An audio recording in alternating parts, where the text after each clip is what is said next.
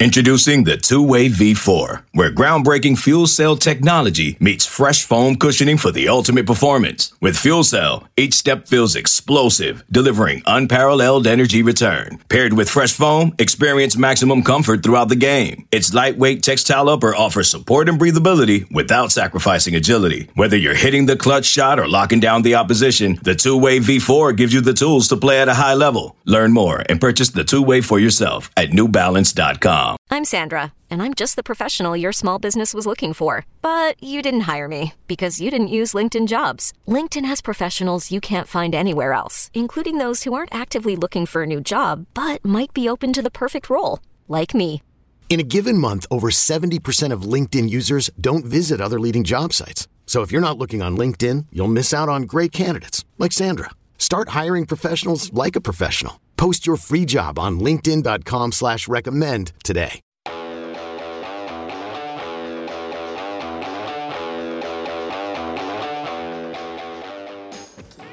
Hey, it's Fitz, and if you don't know who I am, here's a quick bio. I'm a veteran sports journalist who writes, does TV, radio, and is a longtime podcaster. Also, I have stage 4 prostate cancer. During the initial stages of the 2020 pandemic, my doctors advised me to stay at home. But now, 2 years later, I'm not only healthy, but I've been declared in remission. But I'm still continuing this podcast, during which I'm calling the many friends, athletes, coaches, and colleagues who I've met throughout my 30 years in this industry. And now I'm also calling some new people to make some new friends. Oh, and I'm hitting the record button. Welcome to my life and the Life of Fitz podcast.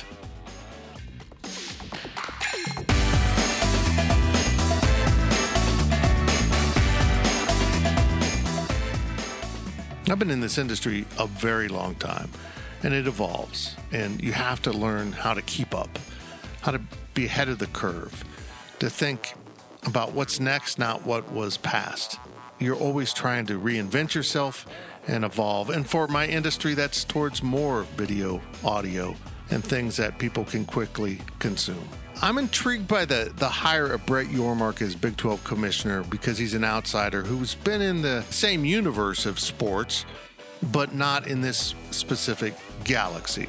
Adam Stanco is that kind of guy for 24/7 Sports. He comes to us from outside of our normal realm, but he's been experienced at ESPN. He's been a national basketball recruiting expert for years. He's still considered one of the great NBA draft experts that you could have on your show.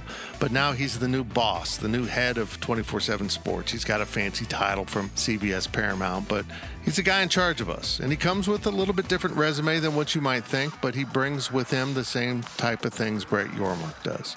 A lot of perspective that maybe we needed from someone on the outside, and a lot of that will be coming very clear to everyone in the near future. Adam Stanco, great guy, started in Topeka. He's been around, and he knows this industry, and he's still pretty young by my standards. So now let's call the new boss at 24/7 Sports, Adam Stanco in Nashville, Tennessee.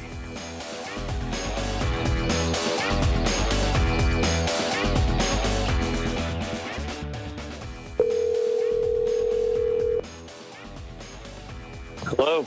Adam Stanco. Hey, by the way, happy Sunday morning. Thank you. Thank you. I appreciate it. Is this your typical thing to do after a hard night, Saturday night in Nashville? Just to wake up and talk to people on the phone? I'm always talking to people on the phone if you talk to my wife about it. So, no, this is, I would say, though, also, I don't have hard nights in Nashville. I have 4 kids. Well, that was one of my questions I was going to ask. I went back and listened to some podcasts, and as of 18 months ago, you had 4 kids. I was wondering if you're up to 6 or 7 yet. No, we're still at 4. You're holding. We're stopping at 4. Okay, that's good. That's good. Well, boss, first of all, I don't know if I've officially said this, but welcome to the network. It's pretty cool. I was doing some research, which is odd for me, last night, and I just really appreciate to have someone in charge of our network that, for lack of a better way of saying this, is one of us. I mean, you came up through the recruiting ranks, even though you weren't with 24/7, but you paid the dues, haven't you? Yeah, I appreciate you saying that. It's so weird even hearing you say boss. I don't consider myself in that realm. My first gig was in your neck of the woods. I was in Topeka, Kansas. I was a news reporter, one-man band, just looking for my shot, trying to figure something out for WIBW. Rick Felsberg and Mark Ewing, Steve G, that whole crew, that Dave Relihan, Melissa Bruner, now Melissa Brown. I don't know how many of those people are still in the area, still doing it. But as I was there, I got an opportunity to come. I'm a guy that grew up outside of Philadelphia in Westchester, PA. Went to school with the Jackass Clan. Bam Margera and Brandon DiCamillo and those guys.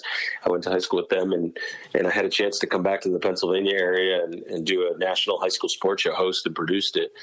And really, I mean, it was the recruiting world before YouTube and Twitter and all the socials. It was crazy. We had a wonderful opportunity to get tape in from all over the country, and we're crafting All-American teams, and we're getting all these local shows. We're sending us video because we would provide content for local shows, and then we also provided a national show. And we were in a bunch of different markets, and for a guy that was in his early 20s and who loved recruiting and grew up on Street and Smiths and was so interested in what was happening all over the country on the football and basketball side. I mean, to cover guys like, at the time it was on basketball side, it was LeBron and Carmelo Anthony, but and football, it was Cedric Benson and Vince Young, and it was just a wild. And Brody Croyle, I remember, was coming up. DJ Shockley. It was a great time in my life, and so it's something that's always been near and dear to me. Is that I love recruiting. I always was interested in seeing. I guess it started just locally, trying to see where the guys around me were going to end up going to school. We had some real serious talent in southeastern Pennsylvania when I was growing up on the football side, and I was always interested in where those guys were going to go. And I don't know, it's something that's never left me. I've always been interested in trying to see and find that next big thing before the rest of the world does. And obviously 24/7 does it better than anybody. So, yeah, I mean, that kind of spoke about my career and the evolution of recruiting coverage. There's nothing that brings back maybe not worse memories, but more stressful memories than chasing tape. I got to get tape. This doesn't really happen until I have tape. And trying to find someone to send you VHS tape was just like an ongoing struggle. Like finally a coach would like sneak me some tape or something from K-State, but don't tell Bill Snyder that happened. No, I totally understand. I get it. There's, it's funny. There was, I tell people this story. So the way that our high school show worked, was pretty great. It was formerly the Philadelphia Inquirer High School Sports Show, and then it turned into High School Sports Show of America. It's almost impossible to find anything on it now, although any old tape of Kobe Bryant that you see from his high school days was during that era and all. And that was a couple of years before me, but it was a local high school show sponsored by the local newspaper. But for us, we had all of these other shows nationally, like I said, that were in different markets, and the local the local paper would sponsor the show. And one of the things that happened was, I remember one day, DeJuan Wagner, people may not remember, although DJ Wagner, his son now, obviously, one of the top recruits in the country. But DeJuan, when he was coming up through Camden, New Jersey, we had found out locally. We knew DeJuan, and we would cover him a lot because he was a local kid. And we got word that DeJuan was on his way to scoring 100 points one night. And so we go and head over there, and I feel like it was earlier in the afternoon, but so we go and get footage of the game. We sent our cameraman over and said, hey, we're hearing that the kid's up to like 60 points in the first half, something like that, something crazy. I don't know. And so it was like, we got to go over and get footage of it. So our camera guy goes over, and that night, like, we get a call from our producer from the show that was on in Houston. And he said, hey, I want to let you guys know a kid scored 100 points in a game tonight. And we said, yeah, we know, but how do you know? And he's like, what do you mean? And we're going back and forth. What do you mean? How do you know? How do you know? And I'm like, why are you calling me? You're in Houston. He goes, yeah, it's a local kid here. Well, it turns out on the same night DeJuan Wagner scored 100 points locally there in Camden, a kid named Cedric Hensley had also scored 100 points. That's incredible. And so, yeah, the next question, of course, is can we get footage? I guarantee you that, and I know Lamar Hurd, who actually covers the Blazers now, he's their color guy, was actually on the same team as Cedric Hensley, and I'm friends with Lamar. And later in life, I've told Lamar his competition there in Houston was not as good as DeJuan's in New Jersey. So, and I had the tape to prove it, to your point about chasing tape. I don't know if you want me saying this about what might be considered competition, but God bless Huddle. God bless them. They do all that now for us, and with digital, everyone just uploads their film anyhow. It's incredible how things. Yeah, and I'll tell you, it's not competition. I mean, what Huddle does, they provide this great service and the ability to get tape on anyone. And we're actually in talks right now with some ways that we can partner up. So yeah, it's another question. I mean, what they do is incredible, and what we're looking to do on the video side, I think is going to be quite different. But there's definitely ways in which there's a partnership there, and we know it. We already do on some level partner with Huddle. So it's changed the game completely. It's amazing how many resources there are now.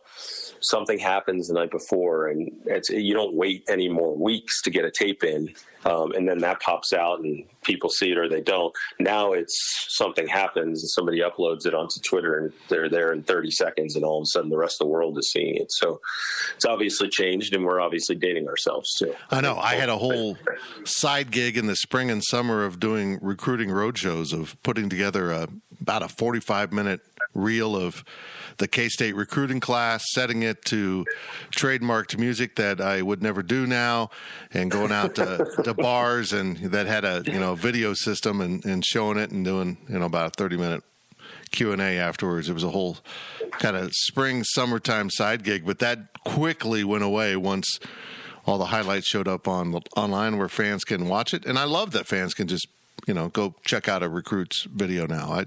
They don't have to trust a monkey like me to tell them if a kid's good. They've got their own eyes. And so I'm kind of weird about it. I love the fact that we don't break stories anymore, which is kind of weird to say, but I love that the kids now have the power to control their own announcement. And, we now are working to coordinate with them a little bit and do some stuff on CBS Sports HQ and that kind of thing. But I love that the kid can go on Twitter and say, I'm going to blah, and it doesn't have to use someone as a conduit to make that announcement.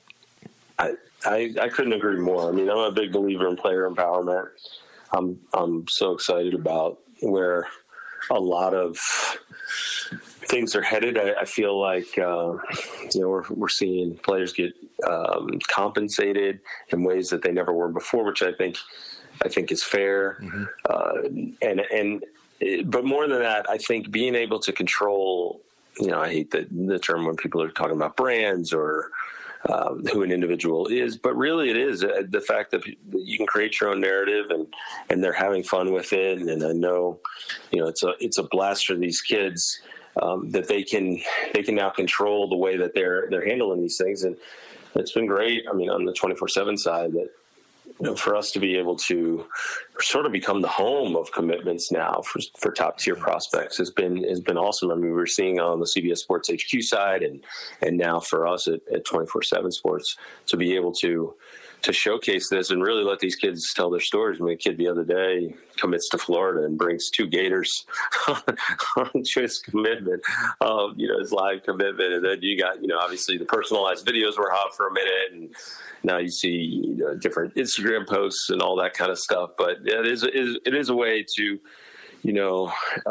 capitalize. And I don't just mean financially, but just capitalize in the moment. And, it's so fleeting, the career sometimes. And, the majority of these kids aren't going to be playing professionally, but for them to get an opportunity to get a taste of fame and all that and control that, I think it is pretty cool. And I'm with you about the breaking news. That's been, I think, one of the biggest changes in the last couple decades is the fact that it was all about before getting the scoop, and now it's about how do you advance the story. And I think that's been fascinating too, and trying to figure out how we all play that game, I guess, as journalists. Right. It's constantly evolving. And I want to get into a lot of the 24/7 Sports Network stuff, but I do want to pause here and talk about WIBW. You weren't there very long. It was funny. I was listening to another podcast you were on, and you talked about your former boss, and I think I know who you're talking about. And yeah, you're right. I've noticed as of late that there has been a notable depletion of young talent, particularly in TV, but also in, our region of whatever it is, print, digital communication.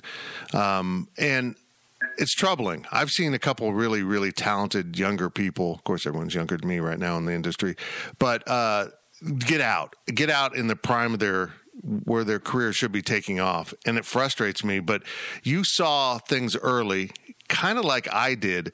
Like, I don't want to be part of this traditional media machine. I was a sports editor of a newspaper, it's Atlanta Journal here. I had staff. There were 6 of us on the sports department, which is unheard of now.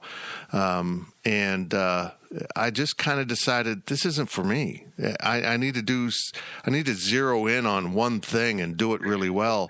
You did it on the recruiting side. I did it on the school site side, but it kind of makes us old. But anyhow, WIBW, give me your brief synopsis of your time in Topeka and why there isn't a statue of you there in Topeka somewhere. There's not a statue, but there's probably a list of people that will tell you.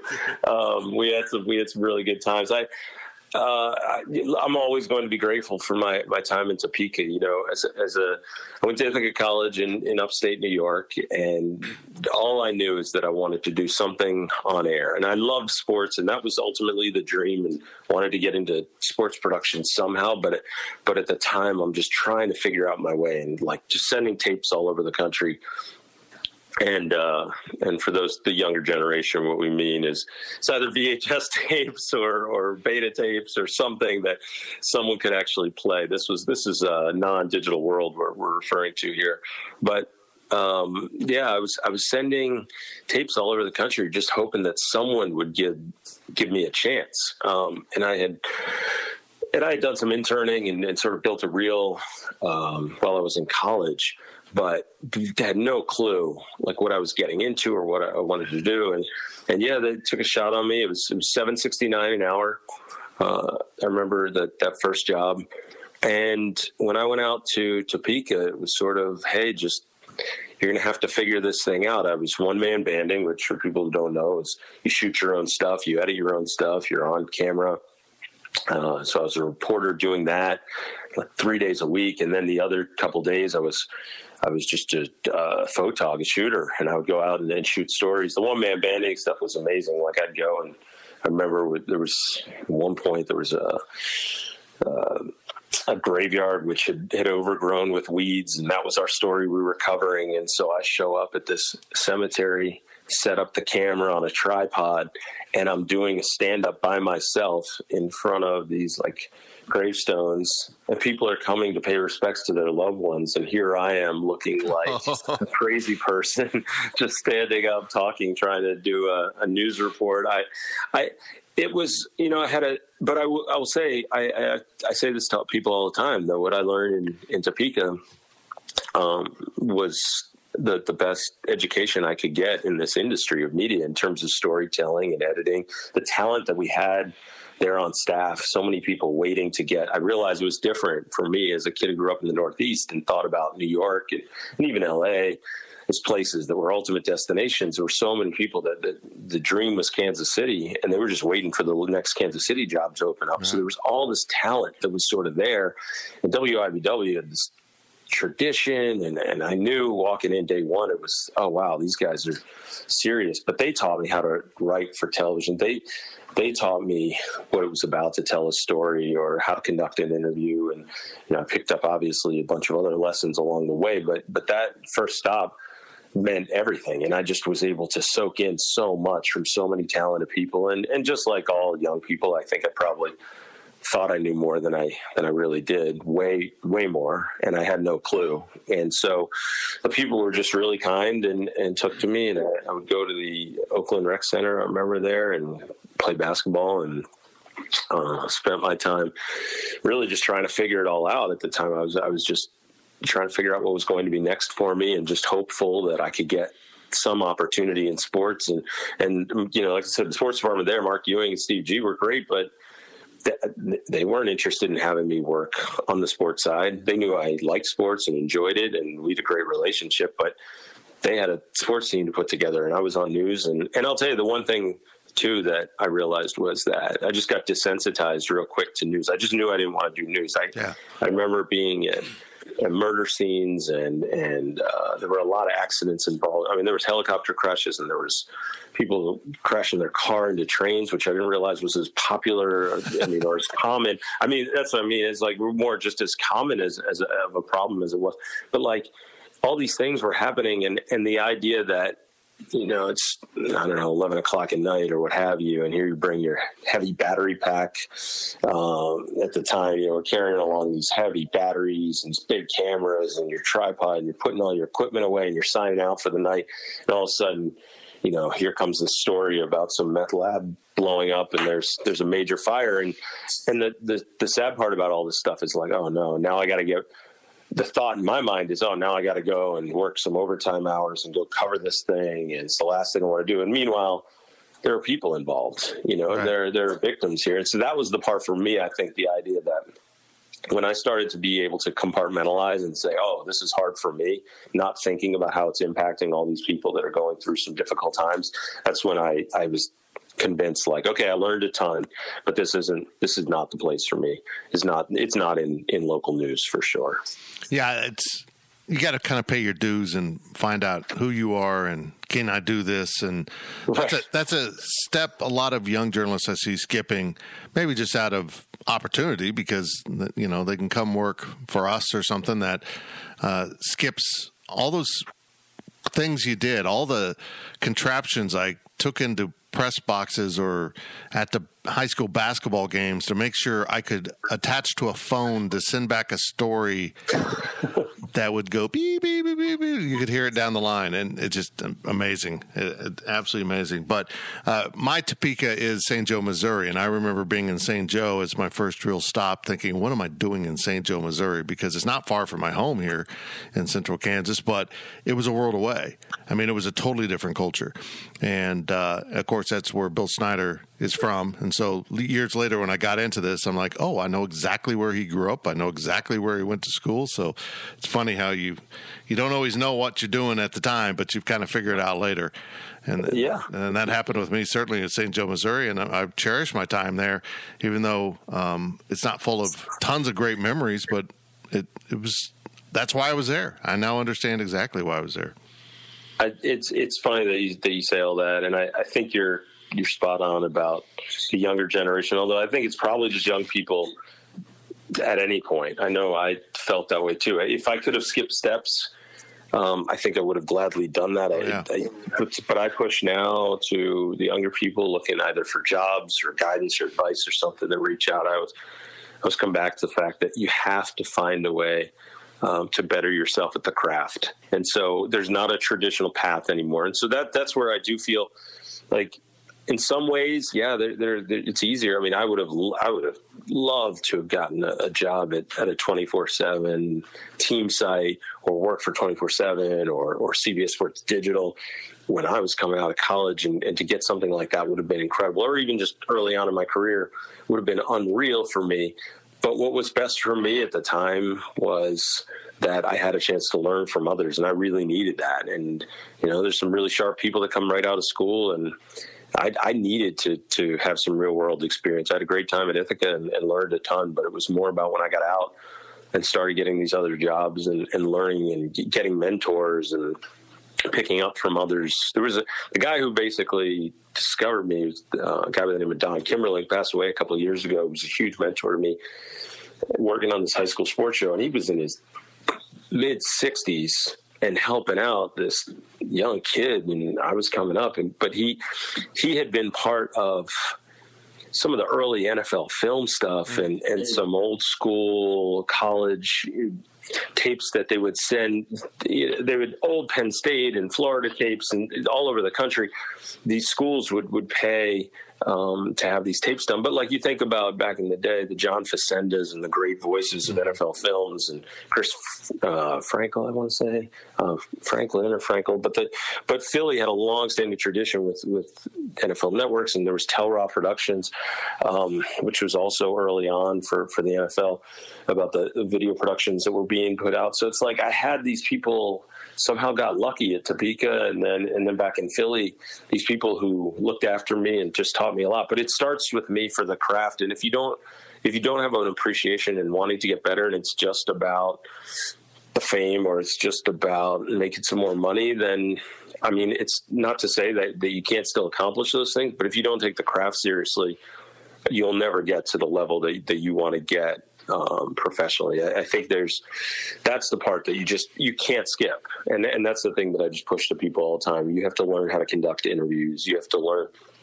how to be a professional. You have to learn from the experience so many others have had. And like I said, I was sort of lucky I fell into that, but I know a lot of the younger people, and myself included, probably don't want to go through those steps. But if you don't go through the fire, there's no chance you're going to end up as somebody who's a really, really quality employee. Yeah, I've shifted to the wise old man stage of my career, which is terrifying for anyone who knows me. But when I speak to Kansas State journalism students, I say a lot of the same things you just said, that you have to just focus in on your craft. First of all, I don't care if you're going to be print or digital or TV or radio, you have to learn to write. Because even if you're on TV, you're writing your script, or now you're writing for the website, which is inevitable because everyone's got a website. You have to learn to do that. And also, you have to learn how to interview people, ask good questions, ask, insightful questions. But also, if you're going to do something like this, you need to learn how to shift from interview to conversation, which are two different things. And, there's a lot of nuance to what we do instead of just writing down questions and peppering away at people. It's fun. It's been enjoyable to kind of ride the wave. You know what I mean? To figure out what's coming next and try to stay up on your board the whole time. How I ended up in a surfing metaphor, I have no freaking idea. But just try to get there and stay afloat with what you're doing in your industry, because it does change so much. And we're seeing it at 24/7. And I kind of like the fact that we're fairly nimble, even though we're part of a larger corporate structure, because that's not known for being nimble. But at 24/7, we can shift gears quite easily, can't we? Without question. And I think that's been the best part for me. I tell people all the time, it's a dream job right now. And if you'd asked me even 5 years ago, hey, what do you want to do for the rest of your life? I still would have told you I had no idea, even though, happy doing different things and where my career had taken me. But this job sort of encapsulates all of it, because the people we have and the staff and, this idea that we can sort of go in any direction, and that we've, I think, just done such a good job embracing the digital age and understanding how to cover it. And, I talk to people that I'm friends with at major networks that cover different sports, and don't call anybody out individually, but these networks that think that I think people would assume that they all have it figured out. And I like to spend a lot of time at ESPN. They're figuring out their digital strategy. There's people I know I've spoken to at NFL Network who do an outstanding job there as well. And they're saying, man, it's just that how things are handled now in this new media era. Like we're still trying to figure out, and they do a lot of things really well. But in the digital space, I think we've done such a good job with, and everyone in the CBS Sports digital family, whether it's CBS Sports HQ or Max Preps and 24/7 Sportsline. I mean, it's been great to just watch an organization that just understands how to navigate it. And really, as you say, I mean, part of the whole strategy has to be that you're just flexible and that you're nimble, and that you realize that things are not going to be the same, and the only constant is change. And so you have to adapt. And I think we've done a really good job with that. And watching 24/7 historically before I got here and how the company was always great with that, and the infrastructure that Shannon had built, Shannon Terry, and when he established a place, and now we're hoping to take this thing to a whole nother level. But it's just remarkable. Like it's so weird to me. We talk about where things were, and it feels like in some ways it was so long ago, and yet and really it's we're talking 20 years, and so much has just changed. But I always come back to the fact that the basics don't. The storytelling doesn't change. Great voices don't change. It's how you cover events. Those foundational pieces, those things don't change at all. And interviewing to me is one of the strongest. When I got to ESPN in 2006, and while I was there, got introduced to John Sawatsky, who a lot of ESPNers know. They call him he's the interview guru. He was a wise old professor from Canada who came up with this idea that the questions are what make a great interview. It's the interviewer, not the interviewee, which is so reverse of how everyone else thinks. And if you ask a lot of younger people or inexperienced people, or even people who've been in the business a long time, they'll tell you, oh, an interview is all about it's all about, how comfortable you make your guests and how you set them up, and if they really are engaging and charismatic and willing to talk, and all that stuff is true to an extent. But his whole philosophy was that it's all about the questions that you ask and having a strategy for an interview. And there's a whole method, and people can read up on it online. And that's something else I always advise younger people to do. And I felt like the ability to interview, when I learned that, everything changed, and I was able to teach others that as well. But it's about asking open-ended questions. It's about making sure that when someone gives you something, a good nugget, when they're telling you an answer and say, yeah, my sophomore year, I had this crazy thing happen to me, and then it changed my life. But then, from that point on, I went on and did this and this.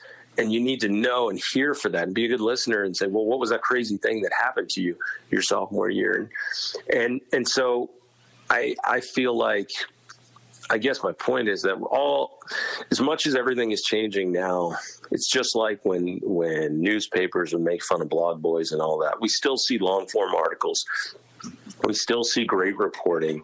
It's just the format has changed. And I think the same thing has taken place too. And especially, on the video side, it's still about production quality. It's still about telling a great story. It's still about understanding how to put a package together. It's just, it's different, and the platform is different, and things are changing by the day. But that doesn't mean that the foundational stuff goes away. Well, it's interesting to me because so many of the athletes coming up now have done interviews since they were 15 years old. So by the time they're a sophomore or junior in college, they're pros, and that often means they're pretty jaded. They just kind of get mechanical in their answers.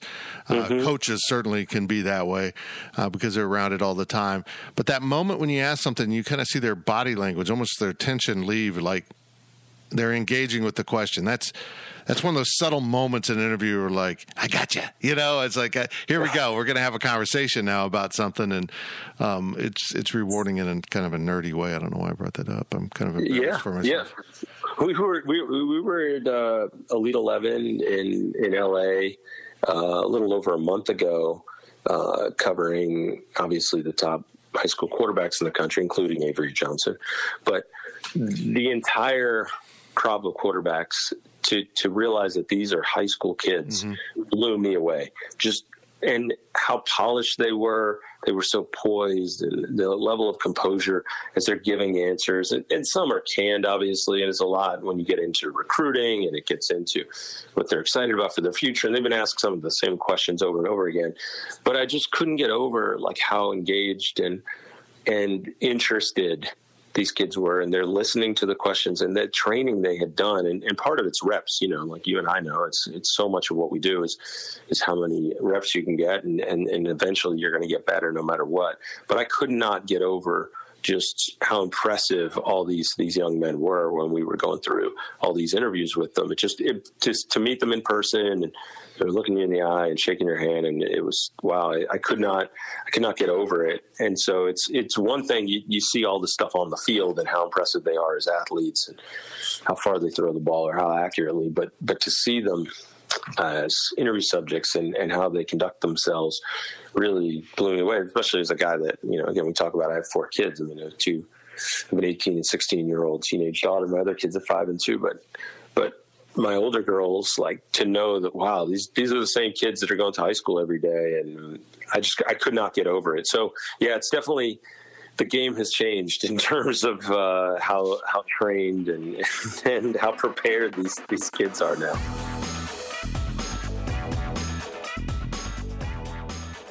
Hey, it's Fitz. Let's hit the pause button right here and take a little break. Okay, picture this. It's Friday afternoon when a thought hits you.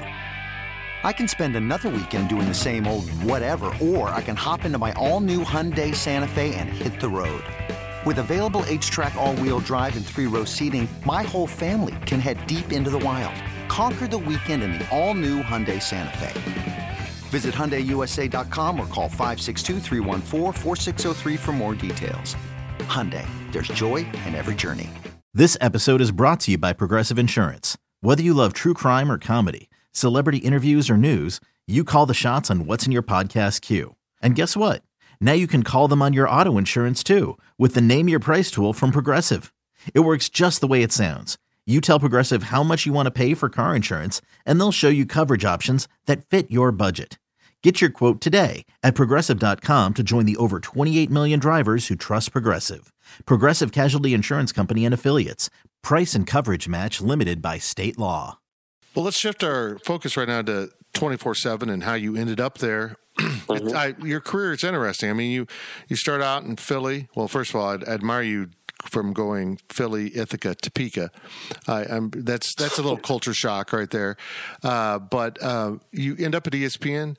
You eventually end up at the Pac-12 network, and that's how you end up at 24/7. Take me through that process and how you kind of engaged with CBS and ended up taking over, honestly, for a legend in our industry, Shannon Terry.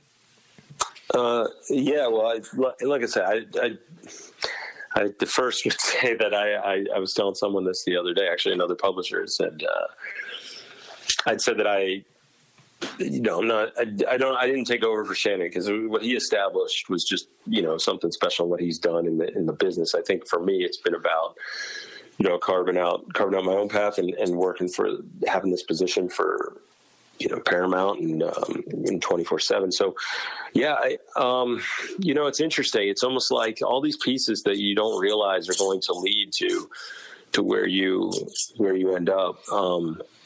I was coordinating producer, overseeing studio at the Pac-12 network, and really what happened was that the day that I decided to leave, and I told them this in my exit interview, but the day that I decided to leave, I remember it was so, if we go back in time for a moment, in March 2020, pandemic hits, the national stage, Rudy Gobert and everything going on with that. There's just panic setting in across the country. And just like every other production facility, every other media outlet, everybody is basically go home and we're going to figure out how we get on the air tomorrow. What do we do? We all got to get on the air somehow. How do we do it? And it's a story that everyone has told because they all found a way to do it using Zoom or, home setups and all these things. And obviously how the world changed in that regard. So it's March. We're doing that. And we're working on it for about a month. And then in April, I'm just about to have my wife's about to have our fourth child. Yeah, exactly. So, but no, our baby's about to come, and I'm about to go on paternity leave. Trying to navigate that in the middle of a pandemic, and hospitals be, in the condition that they were, and we're all nervous. But all of a sudden, basically, I got notified on a Saturday that all these people that had worked under me, this producers and APs and PAs all had gotten emails saying that there's an HR meeting Monday morning. So they're all calling me, and these are friends and colleagues that I've been working with for years, and we built this place up and always knew that it was a sticky situation at Pac-12, and there wasn't really great stability at times, but all these people that were super talented and were doing unbelievable production work. And I know there's a lot of talk about the Pac-12, but the Pac-12 network had done just incredible work. We were very proud of what we had done, especially a lot of times, just like everyone else, being short-staffed, and really people didn't get to see it. That was the biggest knock on the Pac-12 network. But anyhow, so I'm telling people, well, I think, look, they're calling me and saying, are we getting cut? What's going on? I said, well, I haven't been notified. I don't know what's going on. So I didn't know. And then I just knew they had an HR meeting, and I couldn't imagine that they were going to do layoffs at that point. And so I get a call Monday morning about an hour before that HR meeting was scheduled for all these people that I was not part of, but I got this call and they said, hey, just want you to know we're cutting everyone on your staff, your producers, APs, everyone that works in studio production, and we are letting go of your boss, and you need to figure it out. That was it. We're going to a freelance model.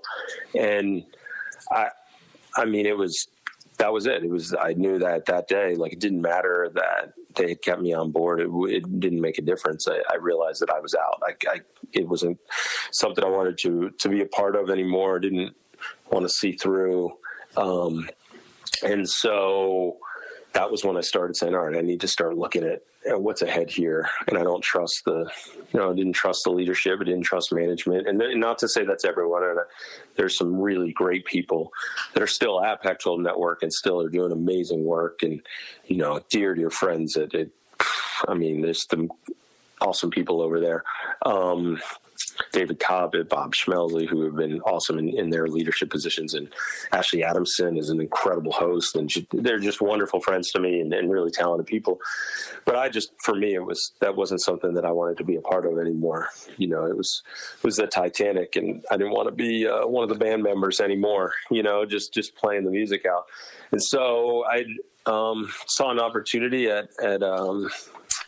for CBS Sports HQ, actually, and started talking to them about some different position, and ended up having great connection with some of the people over there and got to know them.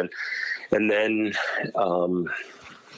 it really was about a few months later, someone had contacted me and said, well, actually, it was my current boss now, Kieran Portley, who's incredible. And he's number 2 at CBS Sports Digital. And he had reached out and said, hey, there might be a big opportunity for you here that we're interested in. And Port and I knew each other at ESPN. We didn't really know each other. We were there at different times. And so we knew about each other, but we had never met. And so that was it. And then I went through the interview process when this position opened. And it was funny, like I had, Port had basically said, there was an opportunity in Nashville. That's all I knew.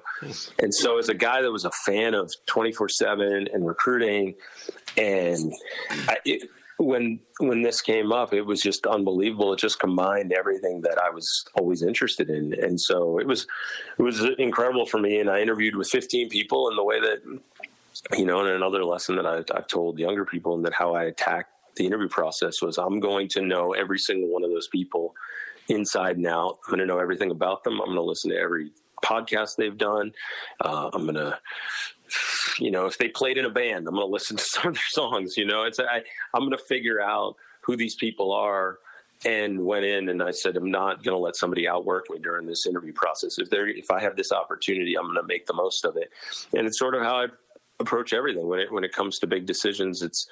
Or a lot of the small ones. It's how can I put the work in and figure out what's the best way that we can be successful here. And so, I went through, and I knew at some point in the interview process, it was going well because I was getting word back from people who, I'm reaching out to every contact I had. And I said, hey, every single person I interviewed with, they were probably going to get bombarded with 3 or 4 calls from somebody in the business saying, hey, this is what I know about Adam. And so, at some point, I don't know if it was Joel Cox or someone that I had interviewed, reached out and said, I think he's getting fed answers, because when we interviewed him, he had the right answers for this and that. But part of it was I was also taking notes when I did the first few interviews. That I could tell the way that what people were asking me, what they really wanted to know. And so I was, making sure I was doing my homework in that regard, but I wasn't going to let this opportunity pass me by. So yeah, I'd never been to Nashville before, and then flew the entire family here last June, and then a day ago, 1 year and 1 day ago, we moved out to Nashville. So August 6th of 2021, and it's been amazing ever since. I mean, it's the thing that blew me away, Fitz, is the idea that I didn't know. I knew how good 24/7 was, and I knew what kind of industry leader it was, but I didn't know how much talent was within the walls. And it was the walls of Brentwood previously, and then of course on the team side too, and nationally, all the recruiting guys in our national group. But I didn't realize all the talent that was here, and all the people that made it go. Like, it's just like anything else. You watch a great movie and you know that there's people involved and it's awesome, and the end product is great. But until you get inside, you don't realize the kind of people that they are, and the integrity they have. And that's what's really just shocked me, is just how seriously people take the job. There's the people that have a lot of fun, but just the passion behind it. People just love what they do here. And I've never worked for a better organization, is by far, and how people are taken care of. And it's not blowing smoke. And it's, I'd be telling you that if you weren't recording this phone call, so. By the way, you are the king of the culture shock. San Francisco to Nashville is another good one. That's true. But a lot of people that take over a position like yours are doing so because the company, the entity's in a time of stress. Things may not go well. We're changing leadership, blah, blah, blah. 24/7 is not that. And granted, we've got emerging new competition because of Shannon, but 24/7 is continuing to thrive and evolve. And I'm excited about some of the stuff that 24/7 has on its docket for the future. I don't know how much you can talk about, but this isn't a stagnant company. The move from Brentwood to downtown Nashville into the CMT building wasn't just a real estate decision. Mm-hmm. It brought you into studios. It brought you into the heart of a city, which I kind of think is important to feel the motion and the significance of things. And but there's some big things on the planning board for 24/7 Sports, and maybe you can fill me in a little bit on that, and let everyone listen to that.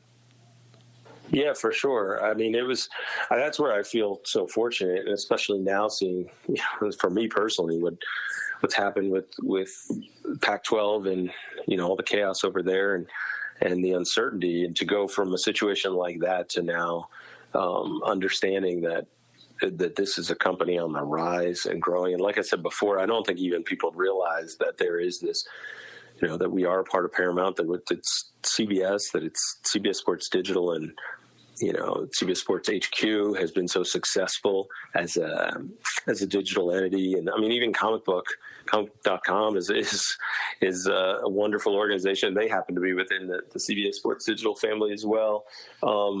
It's been pretty cool. The Max Preps partnership. I mean, we're all just close. Sportsline, everybody's connected here. But you're right. I mean, the future is so bright in what we're trying to accomplish. And so, yeah, I mean, there's a lot to come that we can't say. But what I can say is that there is obviously I've been asked this. People have asked me directly, like, why did 24/7 go with a TV guy for this role, this position? The reason is because video is going to play such a big part in our future. And I know sometimes in the industry it's looked upon like, yeah, we hear that before. What does that mean? And people are going to do a few one-off videos. Like, we are diving headfirst into how we approach the video space and the stories that we tell. But most notably, we are going to work on creating shows, creating opportunities for our fans to now have a chance to see 24/7 in a way that is going to be really enhanced, I think is the greatest way. I mean, you look at what we've already done in terms of recruiting databases and the transfer portal and stuff that's written about nationally and on the team side and the message board community, and all that is going to play a part. What we're doing on the team side and having the coverage that we do, I ultimately, what I tell people all the time, and I just tweeted this yesterday, but we are planning to own college football and college basketball. That's the goal, and that's the North Star every day. That every decision that I'm making, that we're making as an organization, is to get us in that direction. And so, sure, there's competition out there, and there's different recruiting sites and entities that also do a really good job. But like for us, it's even more than that. It's how do we give fans like an incredible experience, and through the ways that what we're working on the back end in terms of, look, the Josh Pate is a great example of sort of the direction that we're heading. What Josh has done with Late Kick, and Josh and I are very close, and what he's created there is incredible. And this is a guy who's self-made. He had this vision and really has just exploded as a media star. But it's because it's been original content. It's somebody who's bright, whose understanding of the space connects with fans, understands what people want. It's not regurgitated storylines, and it's how do we approach covering this stuff in a whole new way. And that's the way that we're looking at this. And so we're going to be creating shows, and the types of shows that we're creating. I always say it's like the Maya Angelou quote: you write the book that you want to read. And that's what we're doing in terms of our show creation and from a video perspective. And so I know sometimes, again, the idea of video in the recruiting space, people either think of Huddle or they think about it as, oh no, I know Fox came in and Fox's whole strategy was we're not having writers anymore. We're going video. It's not that. It's supplementing, and it's having a symbiotic relationship between the two. So we're pumped. We're going to take over college football and college basketball. And I think we do it because we can hit people on a micro level and then expand out and hit them on a macro level. And what I mean by that is when I talk to friends of mine and people that I really respect, both in the industry and then out of, especially people who are huge college football fans, huge college basketball fans, care about recruiting. Those people, when I ask them about they always tell me the same thing about national networks or about how other people cover the sports. They always say the same thing, like, oh, I'm an Iowa fan or Oregon or Nebraska or Alabama. Doesn't matter. But they always say the same thing. When I love Joel Klatt or I love Herb Street or, I love Desmond Howard. The moment those guys start talking about my school, that's when I change the channel. And you would think that runs counter to what a fan would do. But anyone who's a diehard knows why that's the case, because ESPN and Fox and a lot of these other entities that have gotten in the game, they cover it from a generalist perspective.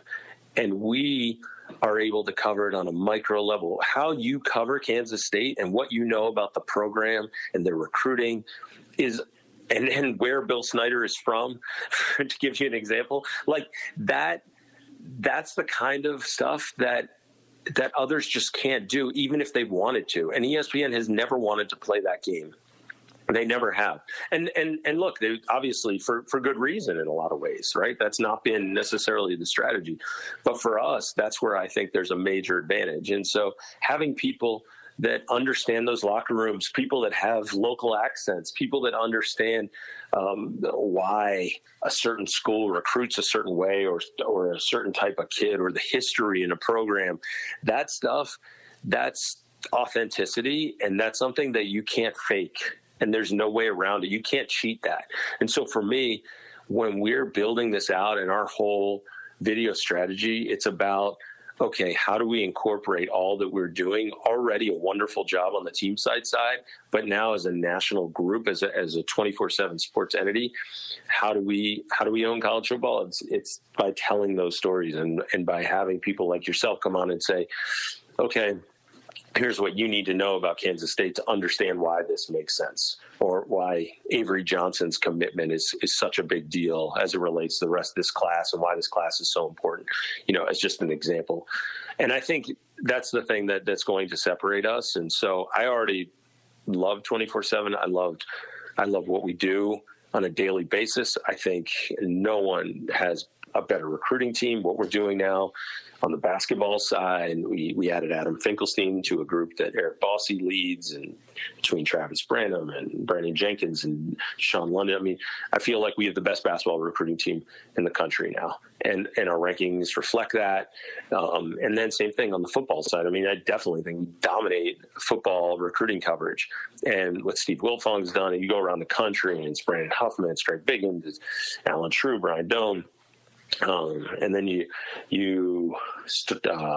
Andrew Ivins, and you start to throw other people in that now are evaluators, and Cooper Patagna and Chris Singletary. I mean, the what's been put together here is just really remarkable, and we're going to continue to grow, and we're going to continue to provide all that coverage. And now it's just going to be like on steroids, because now those fans that are already subscribing and getting a wonderful product, or people that just stop by to check out, the database here and there, and maybe don't even subscribe yet, like all of these people are now going to even get content that's even more catered to what it is that they care about and they love, and that's going to supplement their experience. So I'm excited.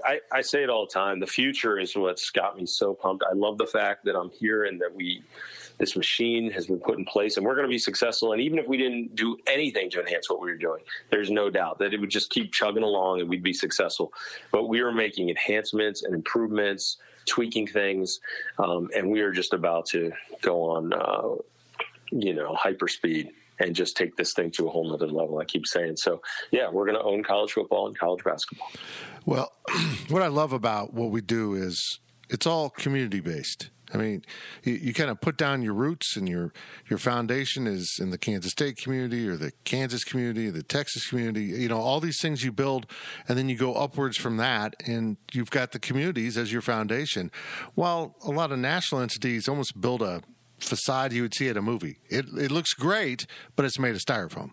It's not tangible, but it does do what they need to do, because they're not rooted in these communities. And what I most enjoy about 24/7 is my colleagues at the community level, those of us running the team sites, are journalists first.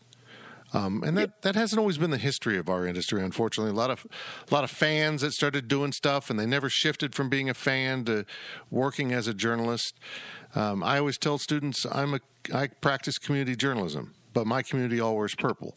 I mean, that's just how this community works. It's not Abilene, it's not Topeka, it's all these purple people that root for one school, which means you have to be fair, you have to be honest, you have to be truthful, but you also can't say everything's rosy when it's not. So I appreciate that about 24/7. We've got a lot of people out there doing the journalism end of it while still embracing the community side of it, which is it's tough for us old journalists to do. I could not agree with that anymore. I mean, it's so true. It's funny, when I first took the job, I have two brothers. My youngest brother's in sales, and he was just asking me. He said, I'm trying to figure this 24/7 thing out, like in terms of, and he knew 24/7, and he was a fan too, but he's like, now that I was there and he was taking a harder look at it, he's like, I don't understand, like, why doesn't just some other big media company, couldn't they come in and just take over a market if they wanted to?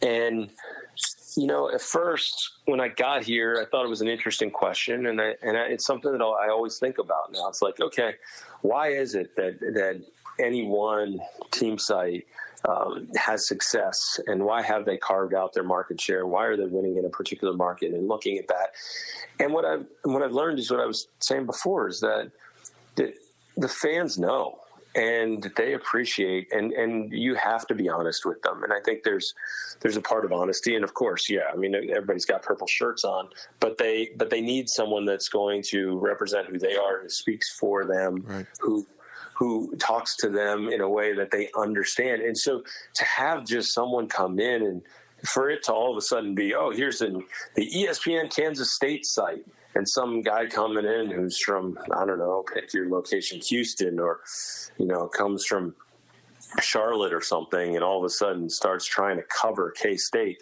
Like, it just, the not understanding the history, not understanding the background, not understanding the fans as people, understanding the community, as you say.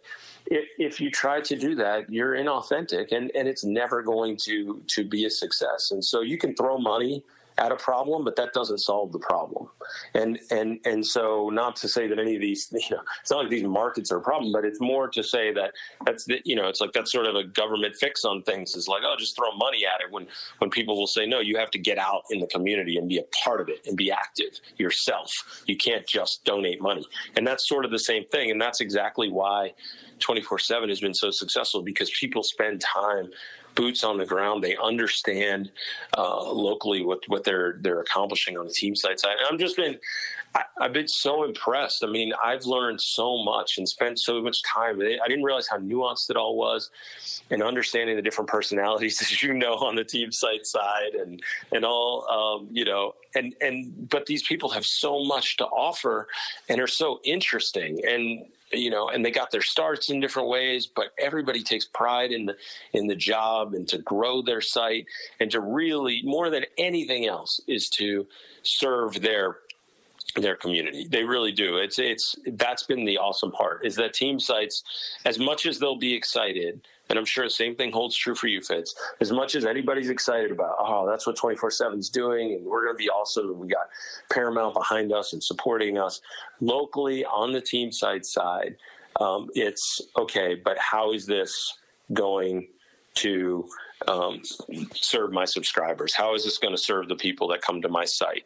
How is this going to, help people that care enough to post comments on the message board? And that's really what it should be about. It's about, hey, I'm taking care of people locally in this community. How is it going to help them? And that's why everything that we think about too, when I talk about these grand plans and what we want to do and where we want to go, it's about us doing it all together. It's not about just this big company is doing this and the team sites are separate. It's, hey, we're all doing this together, so that it's not just some random national fan, because really college sports, the fandom starts at a local level. And as long as people appreciate that first, I think internally, then we'll all be aligned in this goal of going to this place that no one in this industry has been before. We've got a long time here, and I've got a few topics I want to touch with you because I'm intrigued by this. You come from the Pac-12, and I'd be remiss, and you covered it. Is the Pac-12, now the Pac-10, going to survive in its current format, or what's your views as someone who's been kind of there in the middle of all that? I don't know what survival looks like. I didn't, I was there for the Larry Scott era.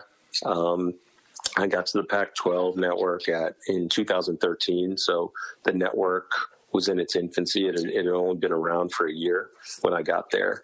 Mike Yam, who's former face of the Pac-12 now at NFL Network, Mike had asked them to recruit me, and we he was amazing there, and it was. That first year, I remember too, when they were starting out, I was still at ESPN, and he would reach out and say, hey, we're getting this network started, and I know something's wrong on the shot sheet, or the way this highlight is done, or the way this show is being laid out, but I don't know necessarily how to express it. He's coming from an anchor perspective, and I had a producer background. So he's reaching out saying, how should I go about trying to tell them to tweak this? And then a year later, I'm at the company myself, trying to get us in the right direction. I really don't know. I mean, obviously George has some big decisions to make, and how he's playing this. I mean, it's the whole Pac-12, Big 12, who eats who first, I think. When I was there, and there were some smart leaders on the conference side, but I don't know that I would have trusted the leadership to really be forward thinking enough to make the chess moves that were necessary. And now we see this. I think the thought was always, hey, this is this media entity, this property that we own the whole thing. The Pac-12 network had a lot to do with that it was like we own our network as opposed to, the Big Ten network had, majority stake owned by Fox, or SEC network being owned by ESPN. I mean, this was sort of a different type of strategy. And the thought was always under Larry. I remember the thought was sort of, okay, well, we own this. So when the media rights deal comes up, we're going to have so much more negotiating power. And I don't think anyone ever took into account, well, maybe the LA schools are going to bounce. So I don't know. I really don't know where things are headed. I'm hopeful, for the people that are there and we're a part of the network and again, doing big things. I hope it ends up in a good place. If it was the prior leadership, then I don't think we would have had a chance at this dog-eat-dog world. But I don't know. George was brought in, I think, for this purpose, to figure it all out, and so it's up to him to try to make the right chess moves. But there's some really. I think the one thing that I learned being there and spending almost 8 years at the network was there are a lot of fans who are diehards, and I know that it's really upset them that things have gone the way they have. Even in terms of, UCLA. I mean, there's some guys at UCLA. I'm very close with Earl Watson and Freddie Mitchell, two legends at the school, and I'm on the group text with those guys, and they tell me like they're so disappointed, like that the history is gone now. That no matter what happens, I mean, it's never going to be the same, and so they're really upset personally about the fact that they're not going to be a part of it going forward. So I think in general, when I look at the whole operation, there's a chance there's still a Hail Mary pass that could be completed. But I don't know. I'm not overly optimistic about the future of the Pac-12, which by the way doesn't necessarily mean it's a bad thing for college football. I just think there's a lot of great fan bases there and a lot of people who really care. I mean, Oregon Duck fans, super passionate. And those schools are unique and there's so much they bring to the table. I didn't realize how impressive Stanford athletes were until spending a lot of time with them. It was a really, obviously Arizona basketball fans are about as diehard as you'll find. There's a lot to do at Arizona State, but they still find a way to care about their teams and stuff. So I don't know. And then you forget it, like the smaller communities in Corvallis or Pullman. Again, people that just really are passionate about their schools. And so I hope things get figured out what's in the best interest of everybody. But obviously something's going to happen between the Big 12 and Pac-12. And I just assume that the Big 12 is going to strike first, and that'll be the downfall of the Pac-12 would be my ultimate guess. Yeah, if I were to. That's where I'm leaning, but we'll see how it all plays out. Now, during this whole process, we've seen SEC emerge with ESPN, and now the Big Ten emerge as a powerhouse with Fox. And during that, CBS has lost its connection to the SEC. Do you see? I know this is above your pay grade a little bit, but CBS and Paramount and all the entities that they have that could cover college football, do you see them getting into a relationship with like a Big 12? It's definitely, now we're talking about, you're right. It is above my pay grade, and it's decisions being made that are way above, my thoughts on it and opinions. But I know one thing right now about the organization and know where Paramount's headed and CBS and some of the leadership here, they're not going to stand still. I can tell you that much. And knowing, Jeff Gertula, who, again, runs CBS Sports Digital, and now he's actually overseeing digital space on the news side. And I mean, he's unbelievable and extremely talented individual, and he great leader, and he understands, just like the rest of the leadership I've been involved in so far at Paramount. I've just been shocked at how forward thinking everyone is and how they're always thinking 2 steps ahead. And so Yeah, I think there's absolutely, without question, I know that no one's going to be sitting on their hands for this one. There's going to be movement, and I think it'll end up in a good place. There's no question based upon what I've been around, without knowing anything, without getting myself in trouble by saying something.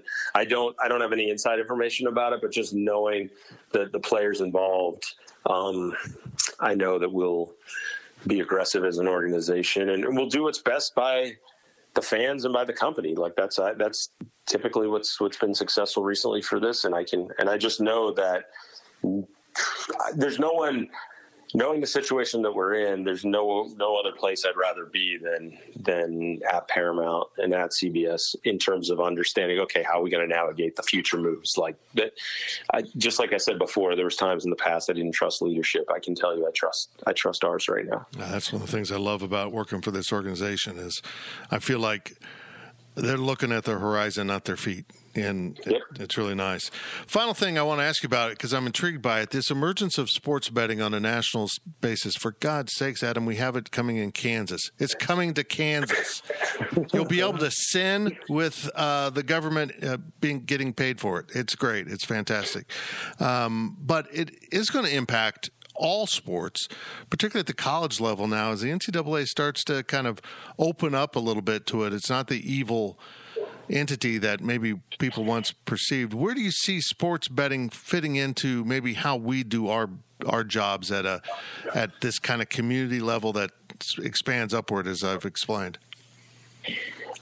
I think ultimately it starts with, really the knowledge. It's wild how the fans are so much more informed now, just across the board. But certainly when you get into the betting space, just the understanding of what it means. I mean, it's weird because this stuff is all intersecting at the same time, and who knows what that leads to. Anyone who pretends to or says they know what the future holds is crazy, because when you combine NIL and everything going on with transfers, and then the NCAA getting so nervous about the crumbling of their organization and expansion for the playoffs, and then you throw gambling in on top of that, another item that the NCAA has always been so fearful of, and trying to protect the quote unquote student athlete, which is a ridiculous term, made up so that athletes wouldn't get paid at the college level.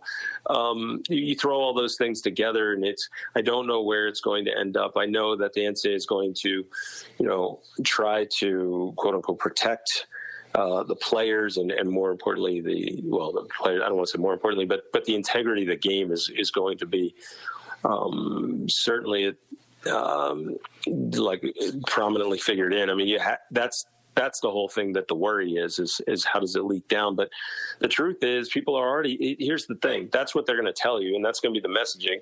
The truth is, gambling on college football is going on all over the country, and I don't care where you live, it's happening locally. And if you're not involved with it, I can guarantee someone on your street is. And so I think that it's just embraced more. And so what that ends up looking like, how it plays out, I'm not exactly sure. I know that it's our job in the media to inform our fans and our audience and to cover it in a big way and to make sure they're being served. And I think, honestly, what I think we see also is how fantasy plays a role. And, it's obviously fantasy and the gambling space are oftentimes connected now as things move forward. And even though it's not necessarily always the same audience that you're playing to, it's still they sort of go hand in hand. I think we're going to see fantasy sports on the college level become way more prominent. I think that we're going to start seeing where you're seeing a lot of leagues of that's, I think, going to be a big next step at some point. I don't know when that happens. I mean, you can find pockets of it, right? There's places where that happens, but I think that'll be much bigger. But I think you're just going to start to see, which you already are, but you're going to start to see gambling become way more mainstream in terms of the college space. So whether it's on broadcasts, whether it's on shows, it's really covered in a big way, just like we see it for the NFL or NBA or other major leagues. And you're starting to see ESPN embrace it, and some other organizations now try to take it on. And, Van Pelt, who I used to work with SVP and Russillo on their radio show, and their radio show simulcast on TV. When they were one of the early adopters of getting in the gambling space and talking about it on air. But I think it's up to us now to inform our viewership. And plus, we're in a good position to do that because we have the relationship that we do with Sportsline. I mean, the Sportsline people are in our office here in Nashville. And so I think it's just about informing the fans and really taking this to the next level, and how much we're personally providing people opportunities to do that. I don't know, but the partnerships, I think, between the betting outlets, the platforms, I think all those things sort of come together. And, I don't know how those partnerships ultimately merge, but certainly I think it's our job to inform the fans and inform the public about, hey, this is the implication. This injury means this is what the line was previously. Or, Bud Elliott does a wonderful job with that. Josh Pate gives picks on Fridays. Bud has on Sundays, he provides, here's the ways that you can get value in the early lines before the lines move. So, we have a very knowledgeable staff about that already. And so now it's just our job when we continue to create these productions, how do we implement that and inform the fans? Well, two final thoughts as we wrap up here. First of all, I just want to let you know that the whole key to this business is trying to stay on the front wave, trying to figure out what's the next thing and get on it and work it. But I want you to know that if we end up in the hologram space, you're going to need to find another K-State publisher, because nobody wants hologram Fitz in their living room. I'm just saying. There's no way. There's no way anyone's going to invite that into their house.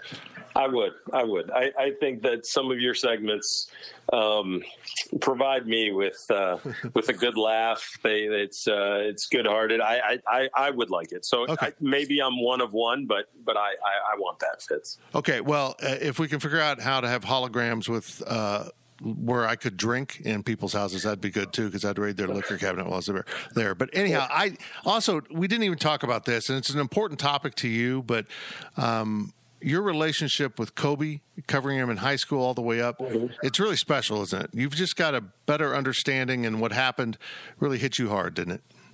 Oh, yeah. We were contemporaries. I was actually in high school same time he was. I was class of 95 in southeastern PA in District 1, and Kobe was 96. And yeah, it's funny. Like, it was just for our area. He was the guy. I had friends who were playing summer league ball with him in the Sunny Hill League, knew about Kobe pretty early on. And it was just such a big deal. And to go back to that period of time, we were talking over 25 years ago, and just the idea that he was so special. And there was also this weird disconnect. It was like, again, you talk about, comes full circle, this idea that unless you understand that community, unless you're in it, that outsiders won't get it. But for us, we're in the suburbs of Philadelphia, and we had some really good basketball being played at the time, and at football as well, like I mentioned earlier. But on the basketball side, we had some serious talent. I mean, district semifinals was Kobe's team and Rip's team, and they end up meeting as their best players in the NBA finals of their given teams. But there was so much talent coming out of southeastern PA at the time, and it was always thought of, though, that it was just Philly that had all the talent. And here come the suburbs, and we knew there was crazy talent at Chester, Coatesville, all these schools playing with White Marsh. But Kobe wasn't respected among the city writers and stuff, and they thought he was foolish for declaring for the NBA draft when he did. But it's funny. I mean, he was so connected. My mom knew Kobe's birthday because she thought it was the coolest thing, that here's this high school kid that was on the national stage and took Brandy to his high school prom and all. And then I went to college and knew people who had gone to high school with him. Obviously, I saw him play a bunch in high school and everything. And then I go work on this high school sports show a couple of years later, and it was wild because Kobe had always been coming in the office at that time. And at this point, he's already in the NBA and succeeding. But I always say it was crazy. I'll tell you this real quick. After his first year in the league, I had been telling everyone about Kobe when I was in college, and I'm like, hey, this kid is coming up. He's going to be huge. And people that knew high school basketball knew about Kobe Bryant, but didn't know what he was going to be. And I'm like, I'm telling you, like, it's just on another level. This guy is just, I've never seen anything like it before. And so anyway, he had finished up his rookie year in the NBA, and I'm on South Street with a girl I was dating in college. And the way South Street was, everybody's out in the streets, and there's all these people and walking around, and it was great, like, social scene and stuff. And they had all these, like, windows you could go and get food. And so I'm about third in line to get food at this window, and right next to the window is Kobe leaning against the wall with a couple of his friends. Now, there's tons of people there, and no one knows who Kobe is, and people are just walking through and all this. I mean, he's a tall guy, but still, there were a lot of people there. It's downtown Philly, summertime, nothing better. So I turned to the girl that I'm with, and I said, do you know who that is? And she said, no. I said, that's Kobe Bryant. And she didn't know anything about sports, and she's like, who? I said, well, he was a rookie this year with the Lakers. He's so young, came in the league at 17. I'm trying to explain in 30 seconds, but she has no, like, interest in stuff. And I can't believe that he's just standing there and everything. But so anyway, a minute later, I'll never forget, this cop walks up and starts telling these guys, Kobe and the two guys he's with, that you can't stand around here. You can't be congregating here, and there's no standing around. You got to keep it moving. And the cops harassing these guys very clearly because it was three larger black dudes. And I could not believe what I'm witnessing. And as it's happening, like, they're sitting there, Kobe's sort of leaning back, just like smiling, like in disbelief. And the other guys are sitting there going, like, what are you talking about? Look around you. Everyone was doing this. I mean, it's like an entire street is all like that. And the cop's like, no, you got to keep it moving. You got to get going. You got to get going. So luckily that was the end of the incident, and he left without incident. But I had thought about that moment a lot, in the sense that if that happens a year later, certainly 5, 10, 20 years later, that cop is walking up asking for pictures and autographs for his kids. And it always struck me. But there were a lot of connections. Like I said, the high school sports show I worked on, they had Kobe had been a big part of it a couple of years prior, because he would come in. It was a small production house in Philly. There was like 8 or 9 people who worked there. And Kobe would come in he knew the guys that worked on the high school show, and a guy named Jeremy Treatman, who now does play-by-play sports camps all over the country. Treat was an assistant on Lower Merion's high school team. Greg Gunner and was the high school coach, but Treat was like a volunteer assistant, but he also worked on the high school show that we had. So Kobe used to come in before I got there, but it was like all the guys would tell me about it. That Kobe would come in and he'd want to see tape of Rip Hamilton or Matt Carroll, who's at Hatboro Horsham, or Howard Brown, who went to play at Villanova. He wanted to see, like, who his competition was and study tape and all that kind of stuff. So he used to be in this tiny office. So I knew, the stuff that I had known, about Kobe and who he was and all that from those days, and the guys he had played with. Yeah, it was. He was deeply connected to the people that were in southeastern PA, and like I said, he represented suburbs basketball, which at the time, was a big deal to me. And so, it's still, even now, hard to fathom. And then I was working on a podcast a couple of years ago with a friend of mine named Noah Kozlov, who covers the NBA and is a play-by-play guy. And Noah and I had a podcast, and every one of our guests, it seemed like we had interviewed and talked to about Kobe, and they all had these amazing Kobe stories. And Jeff Pearlman, who wrote the Kobe book, he wrote a book on Kobe and Shaq. I'd mentioned Earl Watson, but guys, anyway, there was so many legendary guys. Mark Jackson, the former Temple center who played in the NBA for years, not the coach, but the other Mark Jackson, he grew up playing with Kobe and Alvin Williams and all those guys. So anyway, we used to always ask. It's just at some point, hey, what was Kobe's work ethic like? What was your favorite Kobe story? Everybody had one. And so through the NBA connections I made through the years, that's one of my favorite topics. Like, hey, tell me your best Kobe workout story. And everyone's got one. And so we had that. And then we did this podcast and we put together a culmination of like all the best Kobe stories, which I don't know, it's probably still out there on the old podcast. But yeah, so thanks for bringing that up. It was, that's really cool. It's a crazy time. I tell you what, Kobe Bryant and LeBron James prove me wrong when I say you can't skip steps, because they did. But kids, you better be A, elite, and B, have elite work ethic and continue to work on your craft, whether it's basketball, journalism, plumbing. I don't care. If you don't work on your craft, you're not going to get to where you want to go. Adam, it's been great. I appreciate it so much. A lot of time on a Sunday morning, but it was good getting to know you a little bit better, and also letting all the people over at GoPowerCat.com hear you and understand why I'm so fired up about being part of 24/7. Awesome. I appreciate it, Fitz, and there's nothing I'd rather be doing on a Sunday morning than talking to you. Maybe hanging out with your hologram, having a few drinks. That might be the only better alternative. But look, you're a major part of this whole thing and what we're building, and this is why I was fired up about the job, is the people like you, and see the passion that you put in and the attention to detail, and I know that the Power Cat fans are lucky to have you there, and I feel like we're lucky to have you at 24/7. So thank you as well. Thank you, brother. And I hope to make it down to Nashville, because I'm way overdue. I haven't seen the new digs. I want to see the new digs because I'm a dork about that kind of stuff. But I will come visit you sometime soon. I appreciate that. I can't wait to see you then. Okay. Good to talk to you. All right. Same. Bye. Thanks.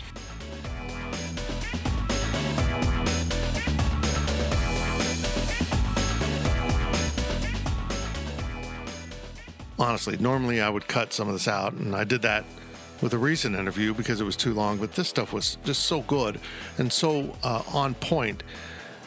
I had to ask him at the very end about Kobe, because I know Kobe's death hit Adam really, really hard, as it did a lot of us, even myself, who wouldn't count myself as a Kobe fan. I'm not an NBA guy. It stung. I'm really happy Adam's in charge of 24/7 Sports, not because he started in Topeka or he's a great guy. I just feel like he understands us as a network. He knows what we do, the value of what we do, and also how that all ties into the larger structure of CBS Sports and Paramount, even though 24/7 exists on the CBS digital side, not the sports side. But we all kind of work together, and Adam's playing a big role in that. I appreciate you listening so much. And remember, men, if you're 45 or older, and Adam's getting there, please get to your doctor. Get your PSA scored. It's the best way for early detection of prostate cancer. I appreciate you listening. We'll talk to you real soon.